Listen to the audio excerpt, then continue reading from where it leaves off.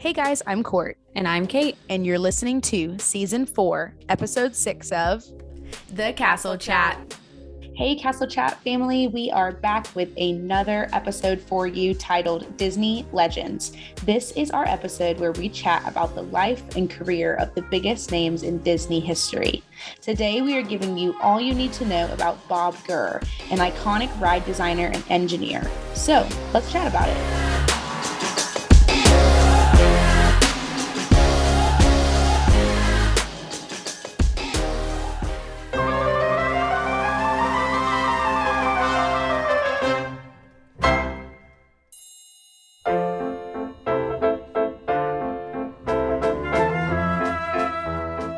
Hello, Castle Chat friends. We are so glad that you are back with us. I'm sure that you possibly noticed with our intro that our sound is a little bit different. The Castle Chat has gone remote this week. We are socially distancing. Courtney is back from her Disney World trip.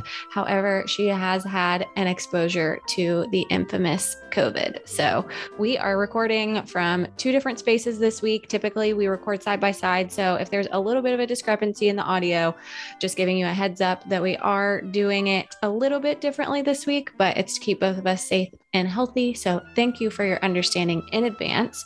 But aside from our audio, we are super excited to record this in general, right, Court? Yes, I am very excited to talk about the life and career of Bob Gurr.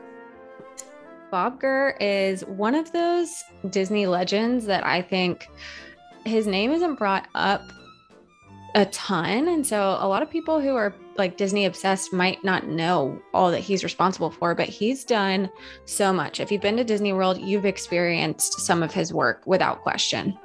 Yeah, I mean, one of the quotes that he said in an interview once was, "If it moved on wheels in Disneyland, I probably designed it." Yeah, and I think that, that goes for Disney World too. A lot of the fundamentals of things that he's invented and created himself are things that are making the parks what they are today. And even for new rides and things that have come up since those inventions. Yeah, so he's done a lot in Disney World, and I think that he's definitely worth talking about. So let's jump right into what we know about Bob Gurr, starting from the beginning. Yes, we want to go through just a little bit about who he is, where he was born, how he grew up, and then go into the career that he had for 40 years as an Imagineer and as a part of working for Walt Disney directly, and basically where he is today and how he's living his life. So we're going to take you all the way through, but we are going to start by letting you know that he was born in Los Angeles on October 25th in 1931, meaning that he turns 91 years old this year. That's pretty cool. I think about people that I know that are that age. My great grandparents are still alive and they're about that age. They're a little bit older, but just thinking about what I know of Bob Gurr and what he's still doing today, he is so active for a nearly 91-year-old man. And it is mind-boggling how he's doing what he's doing. He just has no quit in him. And it seems like that's something that, trends through his entire career. Once he gets started, he just has not stopped since. I hope when I'm 91, I'm still like pushing on like he is, because one of the videos and like photos I see of him today, I'm like, you better go ahead, Bob. You better work it. Yeah. So before we jump into what he's doing at 90 these days, let's go all the way back to the beginning of what led him into this type of career and what he did for Disney in general. Yeah, so it's said in a lot of different articles about him that he was always fascinated with tools and cars while he was growing up. He was literally so smart when he was in school that teachers had a hard time keeping him occupied, which makes sense for someone that is just so intelligent when it comes to these types of things. But he was actually expelled in elementary school and sent to a military school until about the time of World War II. And the military took over the school, and Gurr went back to public school. So a lot happened during his time of just being an elementary school student. Obviously, like, he lived through World War II and went from being in a regular school, military school, and then back to public school again. So definitely a lot for a child to go through at that age.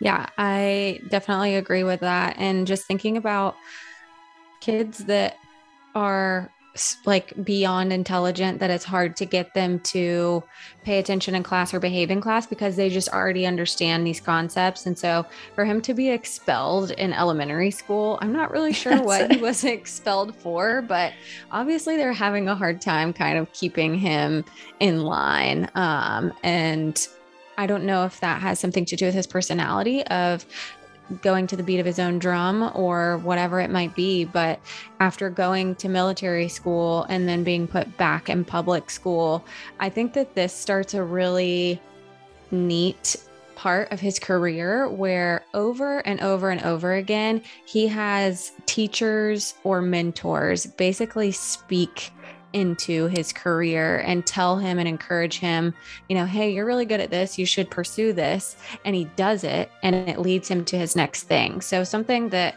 I read in doing research for this was one of his high school teachers kind of took note of how much he enjoyed cars and drawing cars and doodling cars. And so it was actually noted in either an interview or something that he did where this particular teacher in high school said, okay, as soon as you finish your assignments, you can start doodling cars, you can start drawing cars. And like, for them to know how much he loved doing that, and to also like say, hey, like, yeah, you do have these assignments to do, but also you're good at this. So when you're done, why don't you continue doing that? I thought that was a neat little bit of encouragement that maybe that teacher didn't know what they were doing at the time, but really allowed Bob at the time to harness a skill that he didn't really know that he had, but was naturally gifted at.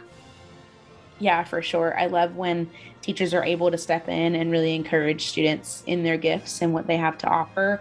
I think also what we were talking about earlier about him being this child that couldn't really be occupied.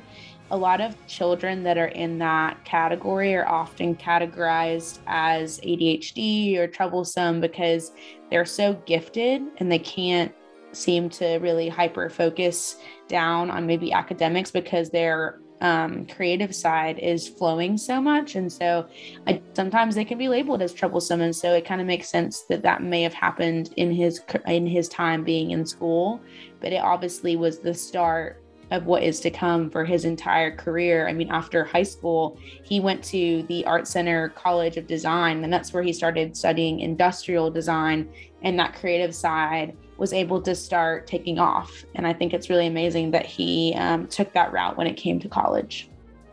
Yeah, I think, again, I read somewhere that somebody along the path of high school said to him that he should pursue design or art school. And so for him to jump onto that, do it, and then be able to pursue this really niche field of industrial design. From what I read, he was so good at what he did during his time in college that people were essentially lined up at the door to hire him as soon as he got out. And as soon as he was done with his degree, I think I read that this was the first time that this particular school offered a 4-year degree for this industrial design thing that he did. So it was pretty early in the realm of industrial design that they would have these 4-year degrees and students coming through a 4-year program that would be so well equipped to join a workforce. But he immediately out of college was hired onto Ford for doing their design work for their cars. Yeah, and he was only 21 years old when he was hired by Ford, which is, I mean, I guess you're like 21, 22 when you're right out of college, but thinking about being hired full time for one of, at the time, the largest companies is a very amazing accomplishment directly out of college. Yeah, thinking about where Ford would have been at that time in the early 50s, I guess it would be, Yeah, it was 1952. Yeah. So, I mean, that's probably a huge era for them. And for him to be a part of their design team, I think spoke a lot of his talent. But I think very quickly that job kind of lost its excitement for him. He was hired on and he had that young gun attitude of, I'm going to take on the world, I'm going to do all these things. And then his role that he was given was just to design the hubcaps for wheels of the cars. And he got tired of that really fast. Yeah, with someone with a brain and the creativity that he had, I'm sure hubcaps was the last thing that he thought would be exciting. So Yeah. So, from what I understand, that kind of loss of excitement that he had is really what ended up pushing him to start thinking about doing some side projects and getting a little side hustle for himself. So, he was a part of this cars club for these people who are car aficionados and loved everything about cars. And he met this guy who he became really close friends with and then started having like regular dinners with he and his dad. And it just so happens that this person, their dad, is Iwerks, another very notable Disney legend. If you aren't familiar with who Iwerks is, he directly worked with Walt Disney when the Walt Disney Company was just getting started, and he is responsible for the original sketches of Mickey Mouse. And after that, so many of the original sketches for all of the beloved classic Disney things that we know today. So for him to build this relationship completely outside of his job for Disney, this is just kind of his initial connection. He started having conversations with and his son on a regular basis. And it just kind of came about one day that was talking about this car project that was going on over at the Disney studios that kind of caught Bob's interest. And just so happens that this leads him to have an open door at the Disney company. It just goes to show that it is literally all about connections. It doesn't, I mean, yes, he had the industrial design degree, but if you're in connection with the right people, it can lead to amazing opportunities. And those connections can come from anywhere. I mean, he was just in a club about something that he was passionate about. And being a part of this club led him to the career that we're going to break down for you today.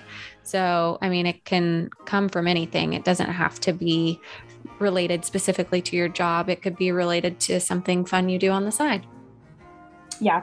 So that first project that he was hired for by Disney was called Autopia, which I would say is pretty similar to Tomorrowland Speedway-esque. It's like that little tiny go-kart type of ride attraction. But these cars were actually like very beautiful. I think it was like a very pretty attraction.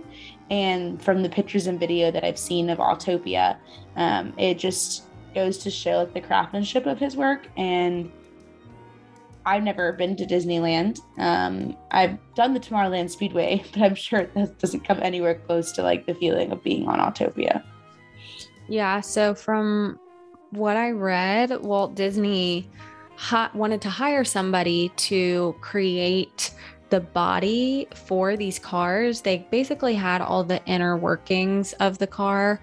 And it was just kind of the mechanics and the wheels on a track, but then they needed the outside part that actually looked like the car to come to life. And Walt Disney, being the type of person that he was, didn't want to just order something off the shelf that was pre-existing. He wanted something new and unique, and specifically Walt Disney, not, some other Ford or whatever might have been out there that he could have bought in bulk and brought to Disney. He wanted something specifically for the parks that was going to be unique. And Bob Gurr got the role of designing that. Yeah, that's a huge honor for Walt to be like, I want you to design this. I couldn't imagine being approached by Walt Disney himself for a project like that. Yeah, well, and I think that there was probably, in terms of where Disney was Bob Gurr was brought into this project before Disneyland even opened.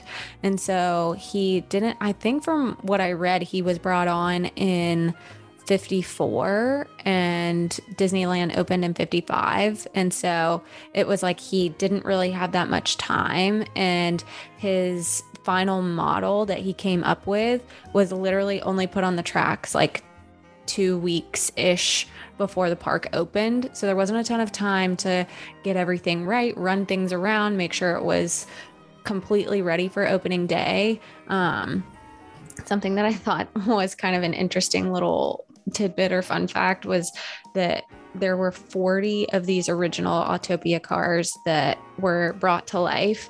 And one of the sponsors for Disneyland on opening day was an aluminum company.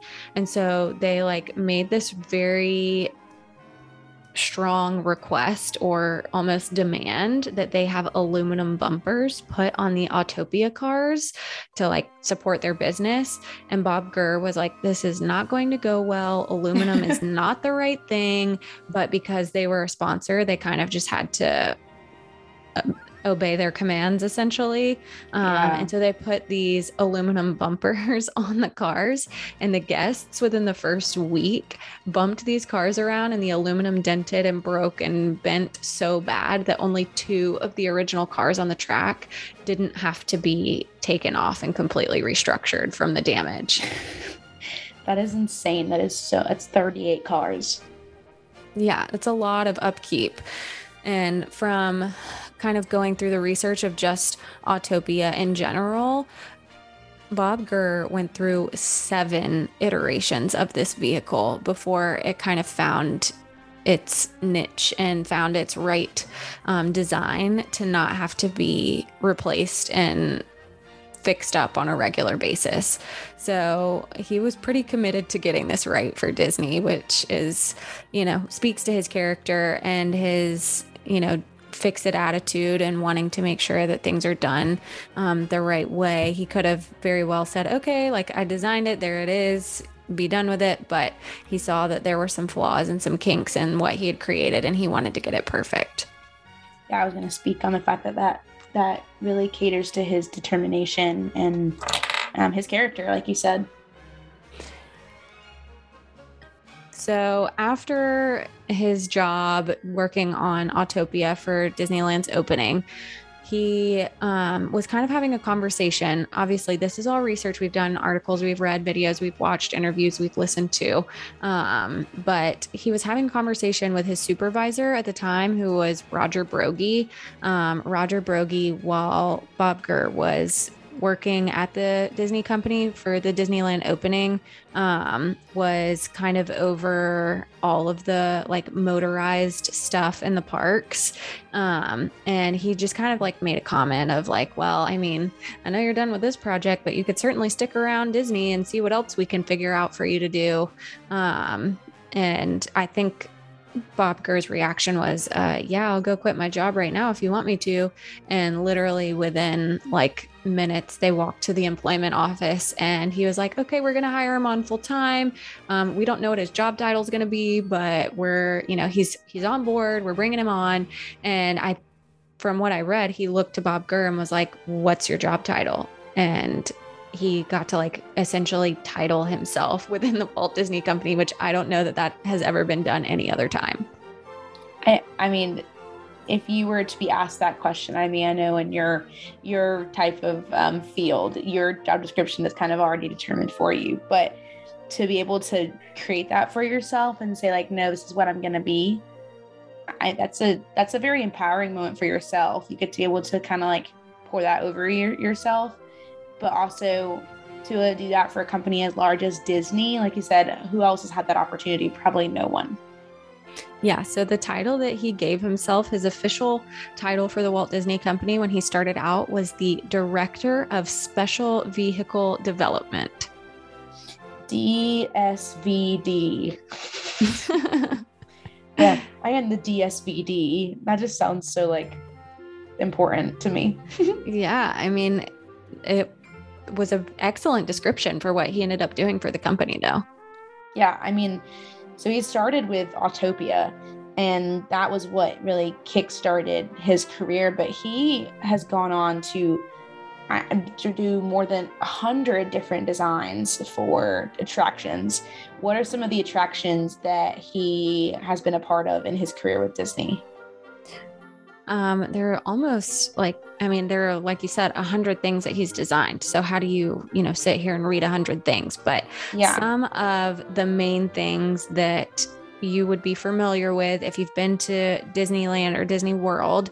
So we talked about Autopia, and then things that you might be familiar with would be the flying saucers, which are now essentially the Luigi's cars in Cars Land, like similar style design for that. But the antique cars and buses that you see on Main Street, he designed those. I think that his design of those was really interesting, and that he worked really hard to make something that would last. And what he was able to create was authentic to the visual look and appearance of the vehicle, but he also made the sound of the cars that drive through Main Street authentic, which I think is really interesting when the bodywork underneath the car is something new age, but it's still producing a sound that sounds like it's from decades past. He was able to figure out how to do that, and it makes those Main Street vehicles feel so authentic and quaint and vintage. And it was something that Walt Disney was in love with in the parks. If you don't know what we're talking about with these antique cars or double-decker buses, if you've ever rope dropped Magic Kingdom in the morning, you will see these antique cars and buses as you enter the Magic Kingdom, and you can actually get on them and they will take you all the way down Main Street to the castle. And I've actually done this twice, and both times, I don't know, it was something about it was extremely magical, being like charted down Main Street down to the castle and being in this like antique vehicle, and the driver's all dressed up, and it just makes you feel so special and important. And the times that I did it, my favorite time was when I did it with my mom, and I brought her to Walt Disney World for the first time, and she was just waving at everybody from the little car, like she felt like she was a princess. And it's just so sweet that something as simple as a vehicle can bring so many good memories. And I love that they still have that a part of their rope drop tradition. So if you get there after rope drop, you probably have never seen these vehicles and you don't even know what we're talking about. But those that are my rope drop friends, you know what these cars are, and they're really fun and they're different. And I love that he was a part of creating those.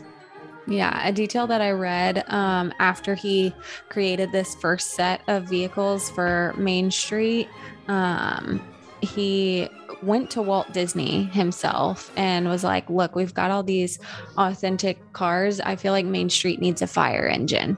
And Walt was like, cool, yeah, make one. And so he made a vintage fire engine for Main Street, and Walt ended up loving it so much that before the parks would open, he would just hop in and drive it around the park himself. So I feel like you have to be pretty dang good to get that type of response and approval from Walt Disney that he would want to just hop on himself and drive it around the parks. But in addition to those vintage Main Street vehicles, what are some other things that are notable Bob Gurr designs and inventions? Yeah, so one thing is the Magic Skyway, which I would say is very similar to what you would now describe the Disney Skyliner. It was a way to get around the parks, but more importantly about the Magic Skyway is that it went through a hole in the Matterhorn, which was Disneyland's version of, I guess, Everest. That would be the closest thing for me to describe it to, which also was something that Bob Gurr helped design, which was the Matterhorn bobsleds, the ride vehicles for that specific attraction. So the fact that like the Skyway goes through it, it's like literally an intersection of his work. Yeah, I also read, so for the Matterhorn bobsleds, if you've never been to Disneyland, it's like an iron coaster type thing. And when they asked him about designing it, he didn't have like the physics background for roller coaster design. And so not only did he design the way the vehicles looked, but he also helped to lay out the track. And in order for the roller coaster to work, for the cars and the physics of everything to move smoothly, he actually taught himself the math and the physics and the sciences required to be able to lay out this track in a way that worked for the roller coaster and made sense. And I just think, again, his like do it attitude of, well, I have never designed a roller coaster before, but let me teach myself on, a quick timetable, all the things I need to know to be able to do this and do it well. And it's a ride that's still operating today. So I want to ask you, if you were in Bob Gurr's shoes and you were approached to do a project like that you felt like you didn't have any knowledge about, would you take his approach? Would you learn it and would you do it? Or would you say, you know what, this is above my head. This is not my wheelhouse. I want somebody else to take over this project. So the way my mind works, I try to be as resourceful as possible. So my approach would be, I am delighted to have this opportunity. Thank you so much. Is there anyone that you can pair with me that has done this before that can walk me through the process? That would be my approach. I don't typically like to do things by myself anyways. I know I'm capable of figuring things out, but I also am never hesitant to humble myself and say, hey, I don't really know how to do this, but I know you do. Do you want to join me? And kind of share the burden and collaborate with people. I love doing that. So that would be my personal approach, is I would ask to collaborate rather than be like, okay, I'm going to do this all on my own and teach myself and hope that it goes well. I'd be like, nah, fam, this is not in my wheelhouse. You need to find somebody else. I would be like, I'd be too scared that I would do it or do with somebody and it not work out and it fail. And then I'm like, I just create a roller coaster that could kill someone or like really damage them. I feel like I could not sit with that type of risk. So for me, I would definitely like hand it completely off to somebody that I knew could handle it. Because I'm just not a risk taker, but that's what makes us different. I'm always eager to succeed. Like I fear the failure, but also I expect the failure to develop me and help me grow. So I'm always really eager for the success, even if I do fail. Plenty of times on my journey to my personal career, I have failed several times and had to pick myself up and do it again. And I expected myself to make it to the end, didn't necessarily wait for the failure to like swallow me whole. So I don't know. I think I would be like so giddy that Disney would approach me to do a project that I would like absolutely do everything in my power to prevent myself from saying no. But I love that about you. It makes you so special. Yeah, but I also feel like you keep me balanced where you're like, okay, that's a great idea, but maybe we should pump the brakes a little bit. Here comes the realism. So I need that too. Come in those areas too. Okay, what other attractions is he known for projects? Okay. So in addition to the Skyway, which was a part of the 1964 World's Fair, he also was a part of creating the very first audio animatronic, which was for an attraction called something along the lines of like Conversations with President Lincoln or Conversations with Mr. Lincoln. And he created an Abraham Lincoln audio animatronic, which was one of the first times anything like this has ever been done. And just stop for a second and think about how many audio animatronics you see when you are on attractions in the parks. Without his contribution here, our experiences on attractions in Walt Disney World and Disneyland are drastically different. I mean, there are so many animatronics now. To think that he created one of the first, like that makes him a legend within itself. If he just did that and nothing else, like there you go, you're a Disney legend. Like just think about Spaceship Earth by itself. How many audio animatronics are on that thing? A lot of freaking animatronics. There are 45 46 presidents now. So, I mean, there are lots of audio animatronics in the parks that are a direct result of his contribution to this 1964 World's Fair Abraham Lincoln attraction, Yeah, which definitely. was widely popular and successful at the World's Fair. And then I think some of the most important work that he's done, or maybe the work with the biggest fan base, is going to be this next thing. Do you know what I'm going to say? No. Okay. Well, there's several things, but the Doom buggy. Oh, okay. I was thinking you were maybe going to go with monorail. Yeah, I think that that one's like popular for sure and very important, but I feel like there is a huge Haunted Mansion following. Like people are obsessed with the Haunted Mansion, and the Doom buggy is very much a part of the whole experience. I mean, I am not a big Haunted Mansion fan. Don't come after me, Kate, but I'm not. But I mean, the vehicle, I would say it's impressive the way it rotates, the way it turns. Like, you better go ahead, Bob Gurr.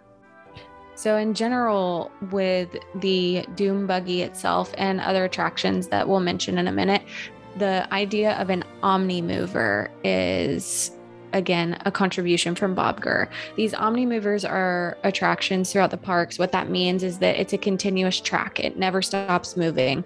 So, these are going to be high traffic rides that can get so many guests on and off because the ride never stops. It's not like a roller coaster where there is a load and unload. There's a walkway that's always moving where people are constantly getting on or off, but the ride never stops. And so this Omni Mover idea, starting with the Doom buggy, I think is a kickstart, again, just like other things we've mentioned, to so many different things that we get to experience in Disney now. And so it's just this one idea. Figment fans out there thinking about one little spark, Bob Gurr put out a lot of little sparks.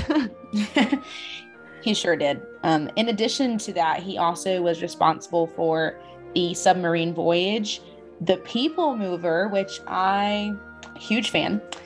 And like we mentioned already, the Walt Disney World monorail and Disneyland monorail systems, which if you have seen the Imagineering story, it's on Disney Plus. They're on the first episode that they have. It's a docuseries talking about how Disneyland and Disney World and the Walt Disney Company has come to be. In this episode, you literally see Bob Gurr on a monorail, just like watching everything around him. And I think it is so sweet because how awesome is it to be his age and to look back and be like, I am responsible for this. Like, that's just a really cool thing, I think, to be a part of.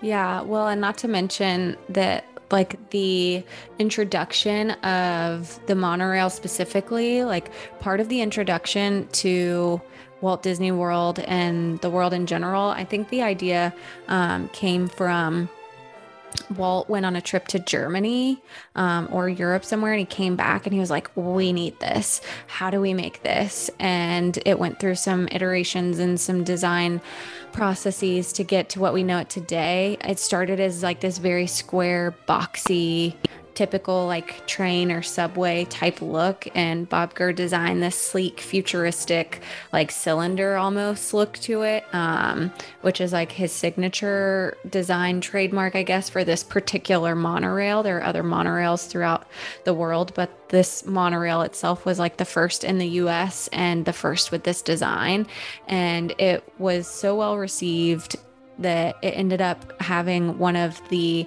original and first trains just being transported to Las Vegas and used in another part of the world outside of theme parks. I thought that was pretty cool that like his invention for this theme park turned out to be something that a huge city like Las Vegas would end up using for its own transportation of people. I mean, it definitely shows the impact that the Walt Disney Company has on the rest of the world. Yeah, and one of the very first people to take a ride on the monorail with him in Disneyland was Walt Disney, but also in Disney World was Richard Nixon, the president of the United States at the time. That's such a cool honor. honestly. I mean, in addition to the monorail, he also was responsible for the parking lot trams. These are the trams that you see that come and pick you up from your parking spot and take you directly to the entrance of the park, which they have been slowly coming back since COVID. And I love the trams. So it's really fun to look at all the things that we know today in our Disney World and know that like he was the one that was behind that. I think that's really incredible. Yeah, just like that quote that you mentioned, if it's on wheels, I probably designed it. If it's on wheels, I probably designed it. So the next time you're in Disneyland or Disney World and you're in some type of real ride vehicle, you probably are in a ride vehicle created by Bob Gurr. Or at least inspired by his work. Yes, or consulted or something along the matter. It's like whenever you see a song and then you look at the end of the lyrics and it says written by and it has all those names. If it was, like created by or inspired by, his name is probably in that list somewhere on every single attraction. For sure. Like all those little Easter eggs that people leave behind, if those existed when he was designing, like, how at the end of Flight of Passage, the people who were responsible for Flight of Passage, like left their handprints on the wall. I know that there's a part in the Imagineering story where he signed the wall on the Matterhorn, but like he would need to go sign a lot of different things. Oh, yeah. I love that part. You get to kind of see the behind the scenes of what the like cast member area looks like in the Matterhorn. And they do have this wall where all the cast members have signed it and he signed it. And I just think that's really cool. If you haven't seen that episode of the Imagineering story or the whole series of the Imagineering story, definitely go watch it. It's an awesome opportunity to see more behind the scenes of the company. There's a lot of footage on there from the opening of Disneyland from back in the 50s. When I was watching it, I did not realize how much footage they had of this time. And I was very fascinated watching it because I wasn't alive during any of that. And so to be able to go back and watch and see what the groundbreaking moments were of making the Florida project and making Walt Disney World or the opening day of Disneyland, it's stuff that I never saw until I saw the Imagineering story. So it's definitely a fun show to watch if you're into that docuseries type of vibe. Yeah, I totally agree. Worth the watch. It's definitely docu-series. It's documentary based. But if you love Disney, like Court and I love Disney, you will certainly enjoy this series. I've watched it through 1.5 times, but yeah, I want them to come out with a season 2. Yeah, there's so much that they could do with that series, and I would even love, like we're doing on the podcast, I would love like a Disney Legend series. I mean, they have these award ceremonies and give these Disney Legend awards to so many different people. I would love a series that just explains to people why certain individuals are recognized with this award. But anyway, getting back to Bob Gurr. Back to Bob Gurr, moving on to more of the back end of his time with Disney, because he was with Disney for 40 years before he retired in 1981. He was 50 years old. But what happened kind of right before he retired? So before he retired, he obviously had this huge career where he was designing, coming up with all these incredible things that we know and love about Disney today. And as he progressed in age and progressed in time in Disney, they wanted to promote him and give him more managerial executive type roles to oversee other people. And so he was hired on or elected to be a consultant for a lot of what was going on when they were developing and building Tokyo Disneyland. And through this time of managing all these different designers and engineers, Imagineers, and they're all coming to him with his designs for approval, he kind of felt like he lost his joy and his spark for what he did. He now was no longer doing the designing and doing what he felt was the fun work, and he was just basically putting stamps of approval on things. And so he started to kind of wane a little bit on how much he was enjoying his work at Disney, and decided to express that in an executive meeting at some point and just said, hey, look, like I don't really love this managing role. I don't really want to be an overseer. I want to be a designer. And essentially, from what I've read, their response to his complaint was, well, maybe then you should just resign and not work here anymore instead of trying to work with him on trying to figure out a role that would be better suited for him. They basically just said, well, then maybe your time here is done. And so within a couple of weeks, he decided to retire and resign from the Walt Disney Company and move on to other things. I really hate that that's the way that his time ended, though. Like, I wish that Disney would have been more open to shifting his role, because it's clear and obvious that he's a very talented designer. And I would want to think that Disney would be on board with that and wanting to continue to help people pursue their dreams. But at the end of the day, I mean, I know they're a business and they have to do what they have to do to move things forward. It's just unfortunate that's the way that his time ended with the company.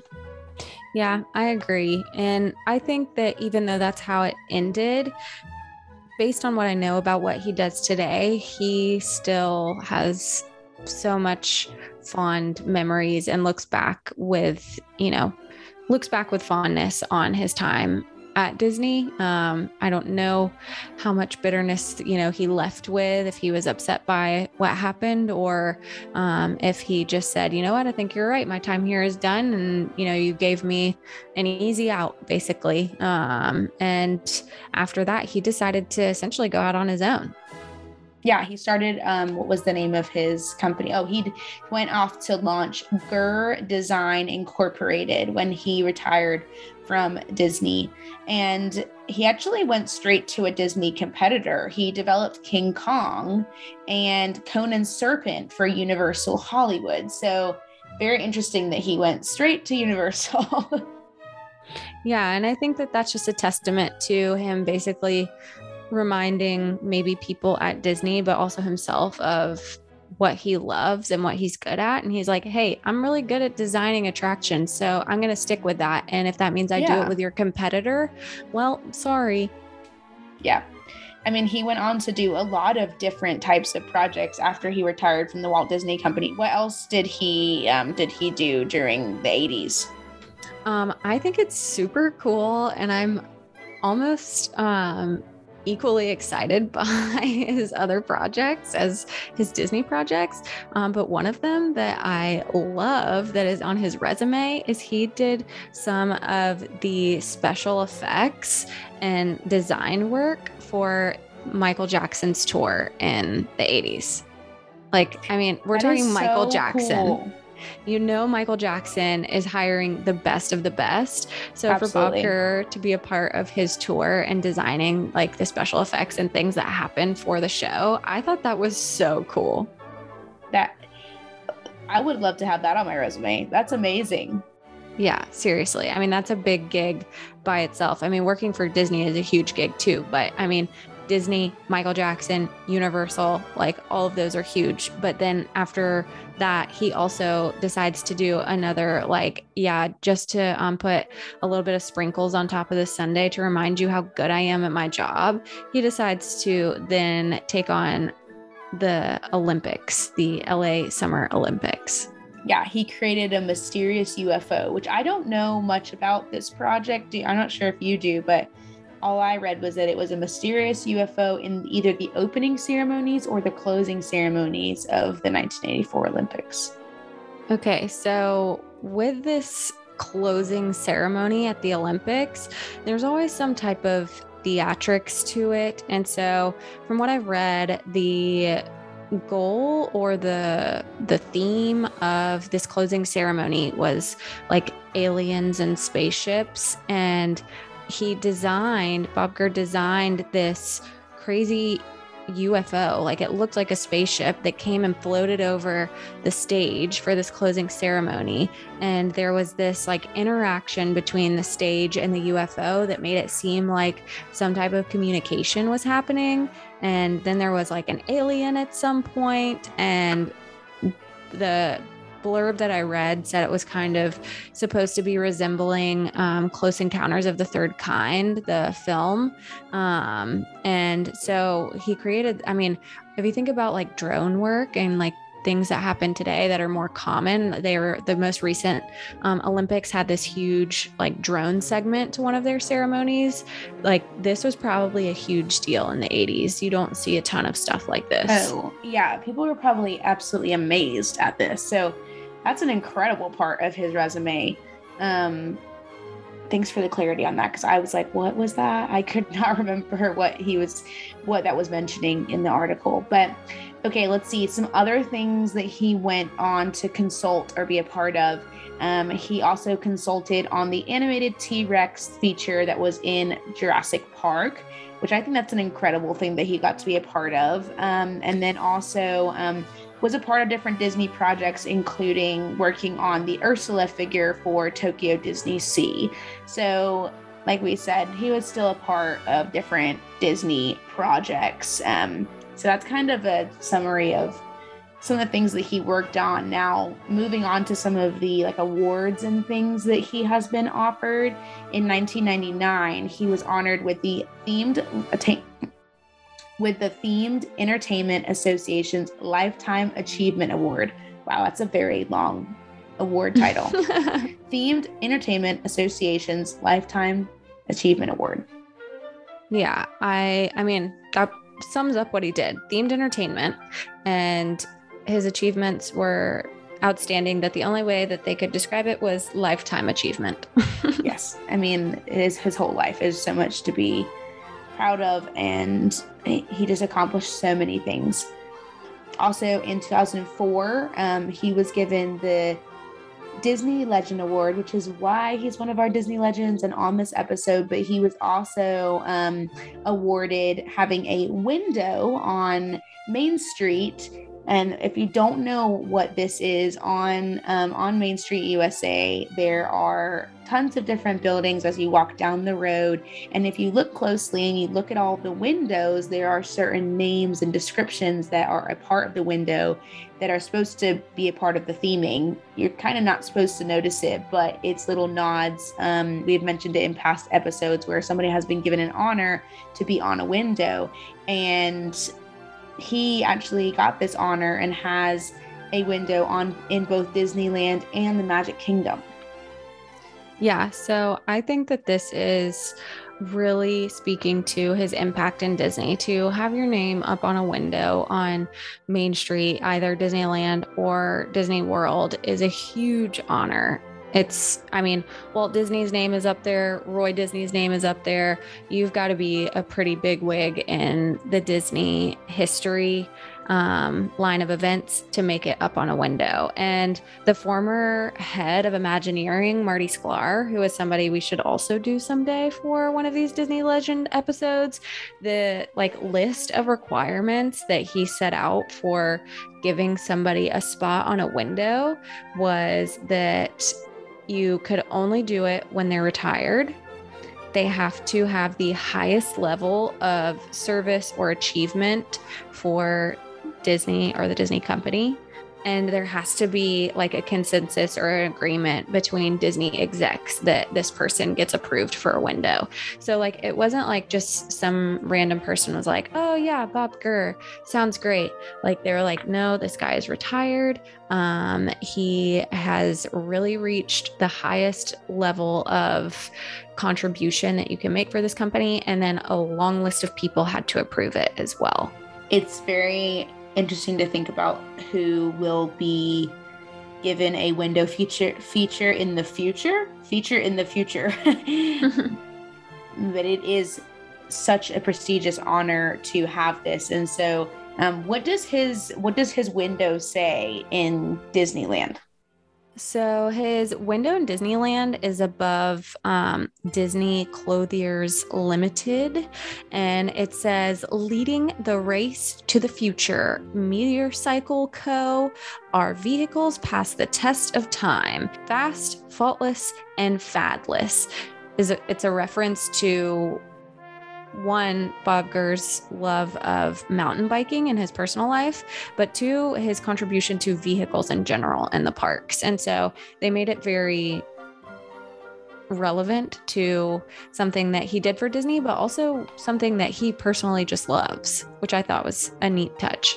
Yeah, I can't wait to go to Disneyland and find his window and take a picture of it, because as I've been researching Bob Gurr for this episode, I've just gained such an appreciation for his work and also just for attractions. I didn't realize how much he contributed to the Walt Disney parks. And so to know that now, I'm just really excited to go back and to see all these attractions and understand like the person that created them or designed them and inspired their creation. So it's really awesome to learn these things. And I hope that from this episode, you get to leave with that type of gratitude as well for someone as incredible as Bob Gurr.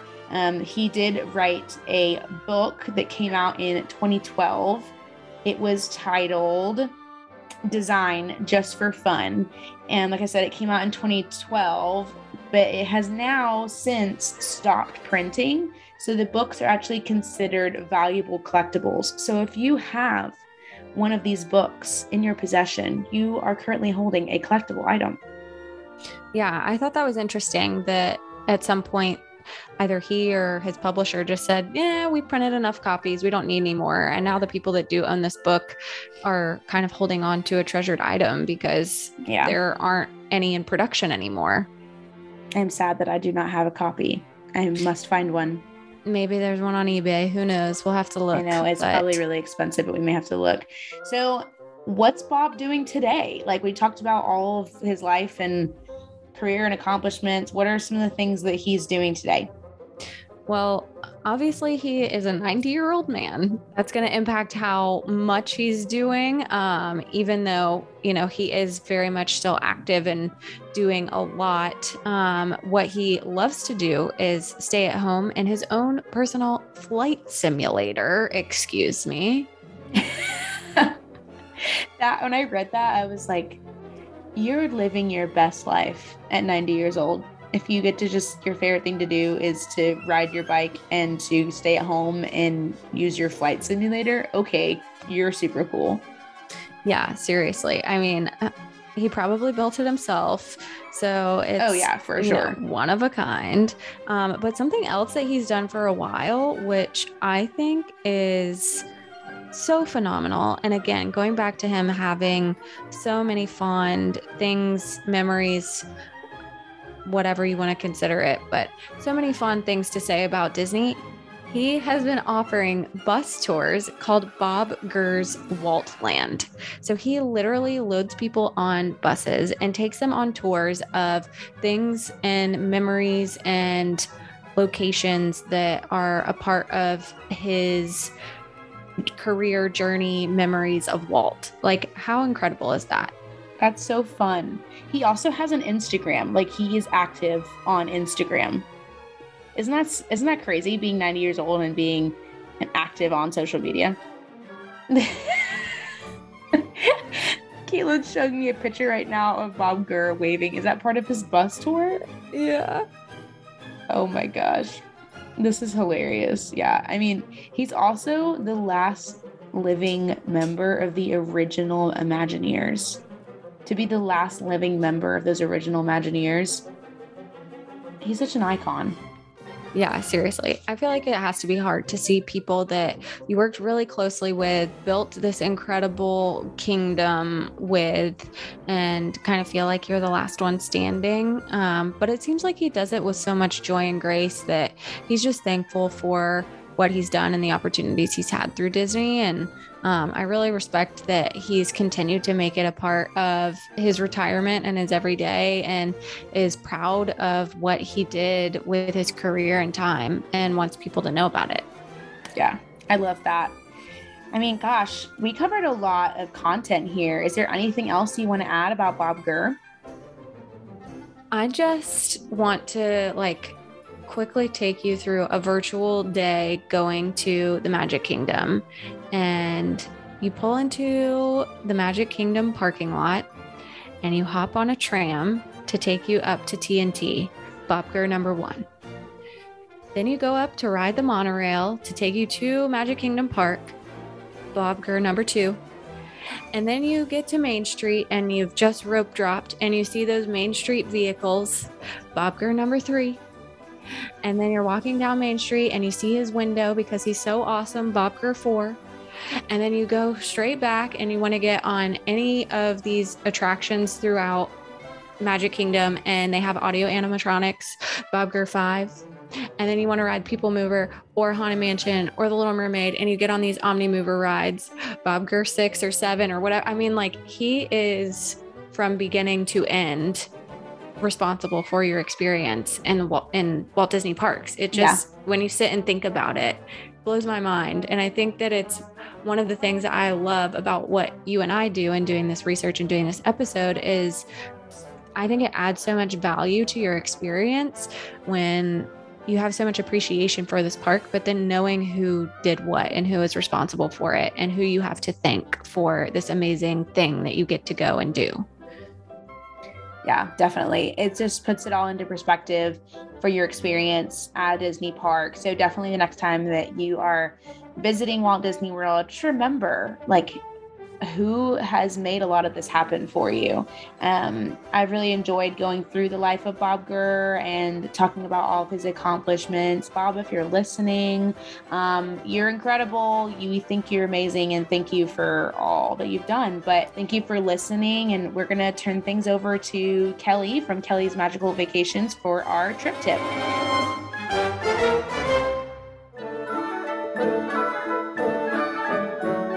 Hey all, this is Kelly from Kelly's Magical Vacations, the official travel partner of the Castle Chat, and I am so excited to bring you today's trip tip. This one won't come as a surprise that one of the biggest questions I get is, are there ways to save money on your Disney vacation? And of course, the answer is yes. One way that you can save 5% on your Disney vacation is actually purchasing Disney gift cards using your Target Red Card. Target Red Card holders will get 5% back on any purchase that they make in Target, and that includes gift cards, including Disney gift cards. You can then use your Disney gift cards to pay down your Disney vacation package. There's other retailers that offer this, so if you don't shop at Target or you're not a Target Red Card holder, be sure to check out other places as well. Be sure to head over to Kelly's Magical Vacations on Instagram for all your Disney tips and tricks.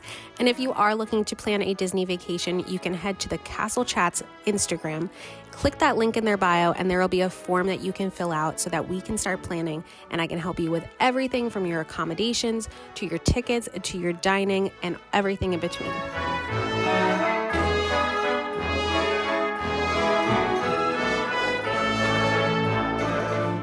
Man, Kelly has amazing trip tips. If you are not following her on Instagram, you definitely need to check her out at Kelly's Magical Vacations. There's also a link in our bio where you can go and actually fill out a form to get in contact with Kelly, and she can help plan your next Disney family vacation, your solo trip, your couples trip, whatever that looks like. Her services are complimentary, they are free, and we love being able to partner with her and having her as our sponsor for the Castle Chat. So we love you, Kelly. Thank you for what you do for all the families that are wanting to have a Disney trip. I just wanted to throw that in there before we go on to our small shop shout out. Small shop shout out. Oh, shouting them out week after week. Here we are.